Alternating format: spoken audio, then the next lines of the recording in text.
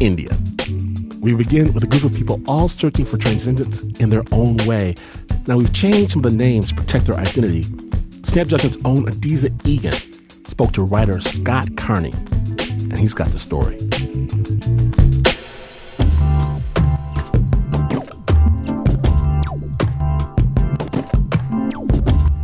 So I took this summer job leading these students through North India. We were going to go to all the holy sites, starting in Delhi, going to Varanasi, then on to Bodh Gaya, which is where the Buddha attained enlightenment about 2,800 years ago. I was in charge of sort of the day-to-day logistics, organizing travel plans, getting the students to and from classes. And on this program, the highlight was this 7-day silent meditation retreat in the Tibetan Buddhist tradition. And in that we would be examining sort of the nature of enlightenment and the fact of our own mortality. Among my students, I had 12. The best, the brightest, the prettiest, the most put together one was this woman named Emily O'Connor. Emily O'Connor was 21 years old, beautiful, driven. She had studied yoga for years. She was a debutante. Before she came to India, she dyed her hair brown from blonde because she wanted to fit in and sort of feel one with the culture. She was always the student that you could go to and sort of know was centered, and I could rely on her to also look after other students and be sure they weren't getting themselves into trouble in a very challenging country to travel in. And on the last day of the retreat, there was a delay caused by a train derailing right outside of Bodh Gaya, and we had to stay an extra night. And on this night, it's 3 a.m, and I'm lying in my bed under a mosquito net, sound asleep. And all of a sudden, this student named Frank runs into my room and says, "Oh my God, Emily's on the ground outside and she's not breathing." I run out of this sort of chamber and she's like right outside my doorstep. And I see her. She's being rolled over by one of the other directors of the program. They're fastening sort of a clavicle neck brace on her, but it's clear she's not breathing. She has this really large bruise under her eye. I don't believe it's happening. Here is one of my students dead. Just hours before, while everyone was sleeping, Emily snuck out of her bed and climbed onto the roof. There, she tied a scarf over her brown hair, wrote some words down in her journal, right before she jumped to her death. She fell from this height and that roof. Was it this one or that one? She probably came from here, is my guess. For the next few hours, we're sort of recording all of the information that we can. We take a video of the scene. When I found her, I was coming around this corner here on this path. All right. These are the steps that she likely took. I think this is actually the only way out. And we go through her stuff, and I find her journal. And I read it, and the last page, written probably just hours before she took her own life, was this message that she believed that she was a bodhisattva, essentially just on the verge of enlightenment. And she said that all she had to do was take her own life to achieve this next state of enlightenment. March 10th, 2006. I am different from others in the sense that I have obviously lived very many previous lives and have done a lot of meditation and have good karma. I am ready to respect life's pleasures. I am a bodhisattva. I am not attached to death anymore. She took her own life because she believed she was on the verge of greatness, of something superhuman, something beautiful. And that to me was devastating. Because this wasn't a suicide because of depression or unhappiness. This seems like almost psychosis that was happening. And in that moment, I felt angry at her. Angry at the idea of enlightenment, giving her these this promise of bliss. It ended in death. She did this out of compassion, that she did this out of some misguided sense of Buddhist theology. We are clearly out of our depth. Scott stayed with Emily's body, pouring ice on her in the 100-degree heat. I sat next to her body for 3 days, trying to stave off, decomposition. Scott was the only director in the program who could strategize with the local cops in Hindi on how to get Emily's body from Bodh Gaya back to her family in the States. Then, when he got back home, he pulled out his notes from Emily's journal, and he read that last passage over and over.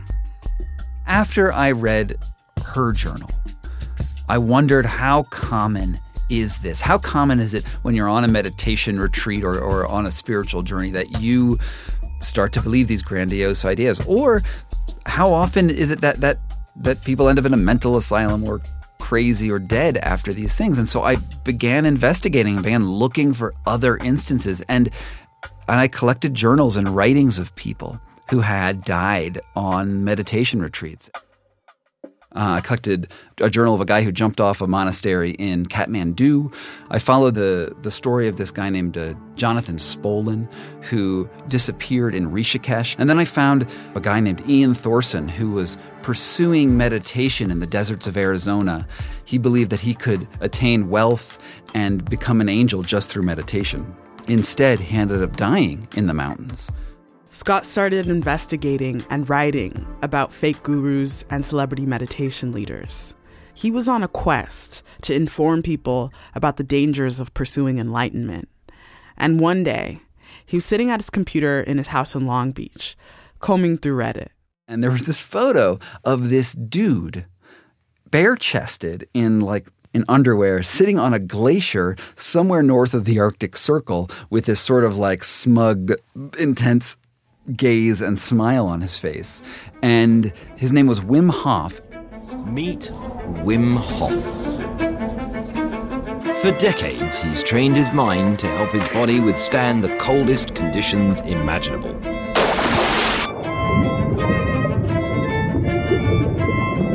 He set 18 world records and baffled countless scientists with his ability to stay warm. Is it hot out here? Or is it just me? Wim has what he calls a mental thermostat. I don't feel the cold right now. Are you Wim Hof? He sort of had this alpha male Chuck Norris sort of thing going on. He said that he was able to teach the power of consciously controlling your body temperature in these extreme environments. Wim Hof basically said you could be Superman. He also said that you could cure your sicknesses with just the power of your mind. I just smelled charlatan from across the internet. This looked like and I figured that this could be dangerous too, because if you're telling people that you can cure your sickness with the power of your mind, you might not get the medical treatment you need. Or if he says that you can go sit on an iceberg and be warm, you could freeze to death. It seemed so obvious to me that this Wim Hof fellow was going to get people killed. I didn't want him to create more Emilys. At that point, Wim Hof was sort of a rising icon, but he hadn't achieved global superstardom. But I saw that as a potential. So I wanted to debunk him before he got famous.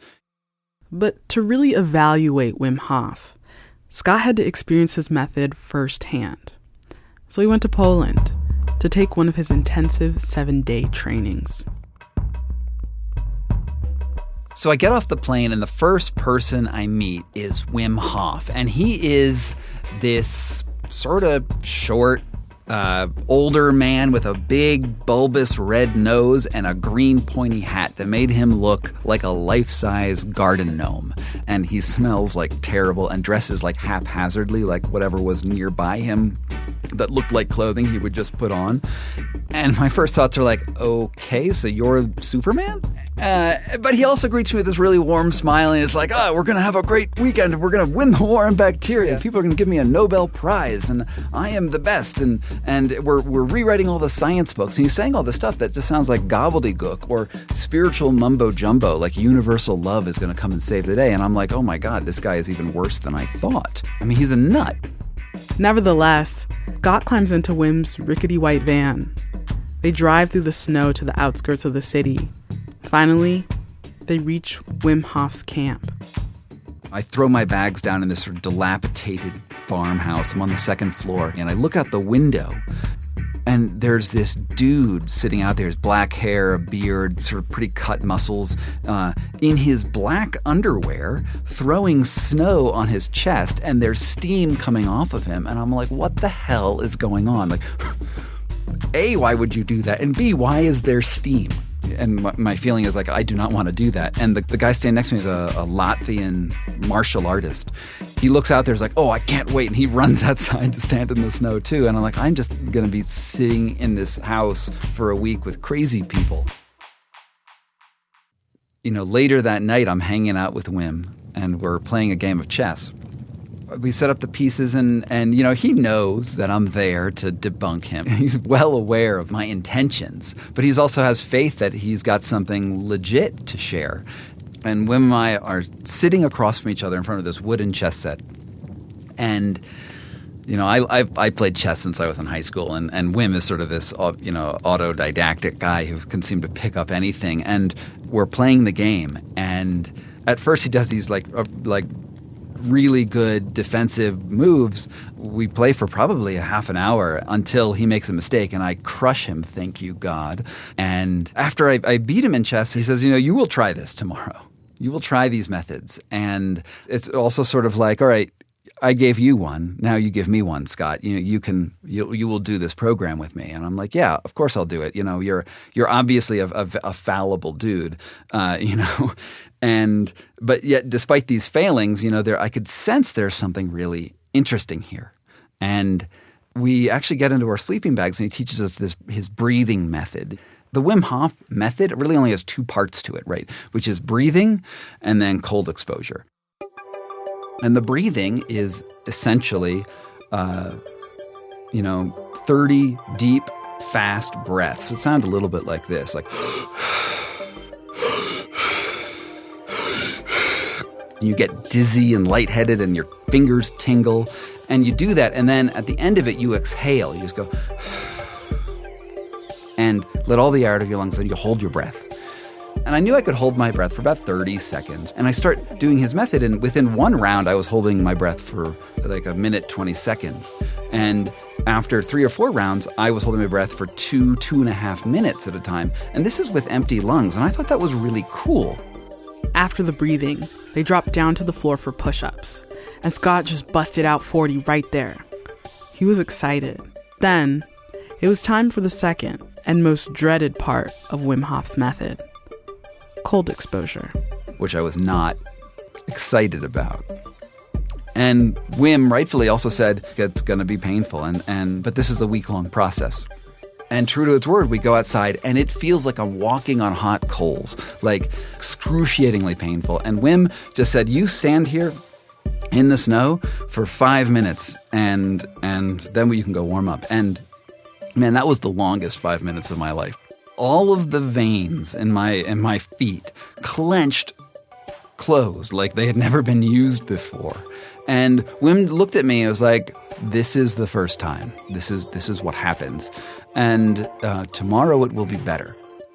And I was in it. I was in it to try it. Over the next couple of days, Scott bathed in icy streams. He could now stand in the snow for 5 minutes, then 10 minutes, then 20. After a few days, the pain was gone. And at the end of the week, Scott and the other attendees approached Mount Snezka, a skiing mountain near the old dilapidated farmhouse. Scott and the others started on the mountain in just a bathing suit and some shoes, in a foot of fresh snow. And the hair on my legs gets like coated in little tiny snowballs. But I was on that mountain at 2 degrees Fahrenheit for 8 hours. And I was never cold. I was hot the whole way up to the top. Meanwhile, skiers are coming down in their sort of jumpsuits, all turning around being like, oh my God, who are these people who are definitely going to die any minute from now? And yet my experience was euphoria. I climbed up a mountain, 8 hours, bare-chested and shorts in the cold, and felt warm. And that was seemingly miraculous. And yet there was also this other thing, like, did I push myself to a point where I could have killed myself? And I didn't actually have the answer to that. Beyond the grandiose talk of universal love, beyond the grandiose talk of superhuman powers, there's something earnest about Wim, which is alluring. And I go along with it. As I was learning to do the Wim Hof method after I met him, I kept on doing this 15-minute breathing meditation every morning and push-up cycles and taking cold showers every day. When I go on runs in the middle of the winter, I go just in a bathing suit and shoes and started putting my body through the ropes. But I wanted a big challenge, right? I wanted something that was bigger than climbing up that mountain in Poland. And I learned that Wim was planning to climb Mount Kilimanjaro at the beginning of the year. He was going to do it shirtless, and he was going to do it fast.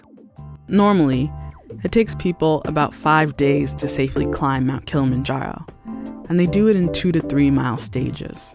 So what our plan was drastically faster than Wim Hof's plan was to climb the mountain in somewhere between 30 and 40 hours, and maybe even beat the record for fastest group ascent. Both American and Dutch researchers advised against it. They estimated the entire group could die of acute mountain sickness. But Scott felt that with the Wim Hof method, it wouldn't be a problem. I wanted a challenge that would floor me, that would honestly defy death. Because if I defied death, if I defied what everyone said was going to kill me, well, wouldn't that show that this method works? I am the guy who didn't believe in this, and if I can go from a radical unbeliever into this to somebody who not only believes, but then to go out to the world and say, hey, there is something here. Well, that's profound. Scott hops on a plane and makes his way to Tanzania to meet Wim Hof and a couple other devotees. So here we are at the base of Kilimanjaro, and it's tropical. This is like broadleaf plants, hot environment. And so the idea of going shirtless at that point was really not a big deal. And there's a lot of local press there. And Wim is standing in front of them saying, we are here together. We will all have buddies. We will be safe. And there will be no ego on this trip. And he pauses and says, there is no ego, only we go.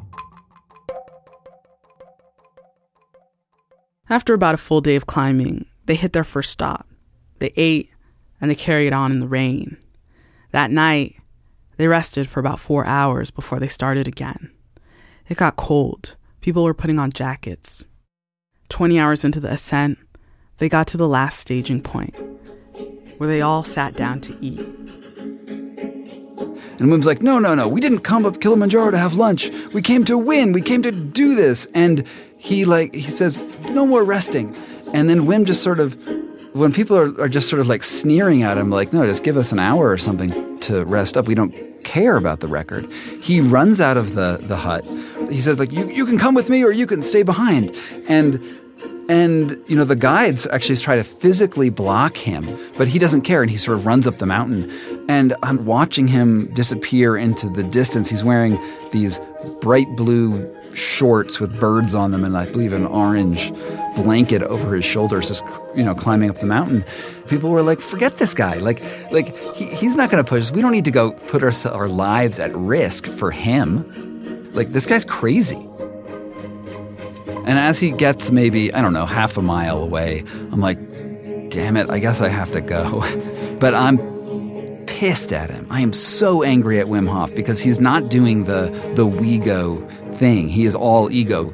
And so I just give in. I just protest. I throw on everything I have in my bag. I have like a sweater on and a thermal underwear and like a big puffy green jacket. And this is like my big you to Wim Hof. He sees me coming and he sort of waits. And I say, Wim, wait up. And he turns to me and says, don't you challenge me, Scott Carney. We're going to do this. And I said, look, Wim, I don't care about the record, but how do I know you're not going to just leave me on the mountain to die if I get into trouble? And somehow this message seems to resonate with him. And he's like, I won't leave you. And then so Wim, and then one other guy start climbing up the mountain, even though the guides are shouting at us not to. And I just watch his feet, and we climb up this just incredibly steep, rocky slope. And there's this moment where he's in front of me, and I see his foot just slip a little bit, and almost have to put his hand down to catch himself. And I'm like, Wim Hof isn't like God. He's not superhuman. I'm not here on this mountain because of Wim. I've been on this 6-year journey because of me, because I wanted this challenge. And then all of a sudden this protest that I'd put on, this sort of Stay Puft Marshmallow Man suit, just seemed ridiculous, and I sort of stripped it down so I was bare-chested again. At this altitude, everything goes dim. Scott's vision begins to narrow, and he starts to feel faint. So I go back into the breathing method, and I just... I focus on that, and then when I do that, the world brightens up again. Well, we're looking up at the last ascent, and I think this is a place called Jamaica Rocks. It's sort of this wash of rubble, probably the hardest part of the ascent. And, we're looking up, and, here I am shirtless with wind howling around us. It's around -30 with wind chill. And Wim sort of nods at us and says, I think Gilman's Point is enough. And it was what we were all thinking. We're fighting for breath. The air is quite thin, and we're using the breathing method, which helps a lot. But, there are still limits, and we're looking up, and it's howling. And even though we sort of look just straight up vertically, and it just looks like going up a cliff, if you just look down at your feet, one at a time, and then... I don't even really realize it, but then I'm standing on the top of this mountain, and I'm looking down the other side at this ice field, right? That sort of this glacier that goes steeply down the other side. I'm like, oh my God, I'm here, and I breathe in that air, that sort of crisp, cold, pure mountain air, and I felt this connection to the world around me because, in a way, the mountain let us get up there. That we didn't get to the summit of Kilimanjaro. We only made it to Gilman's Point, which is 200 or 300 meters shy of the true summit, but the point where you can go up the mountain and look down the other side. As everybody took one last picture of themselves on top of Mount Kilimanjaro, Scott looked down at his watch and realized they would beat their goal. And, I looked back at what we could have done. Uhuru was just around the rim of this volcano on the other side of the caldera. You could almost see it through the snow and haze. And I knew that I wouldn't make it there. I wasn't trying to push myself past that point of no return, whereas Emily, embraced it, right? She embraced the idea of death as a new beginning for something. And that's not what I want. The reason we turned back at Gilman's Point is because I wasn't sure that I'd be able to make it. And I'm not curious at this point about what's on the other side of death's threshold. I want to be on this side for as long as I can.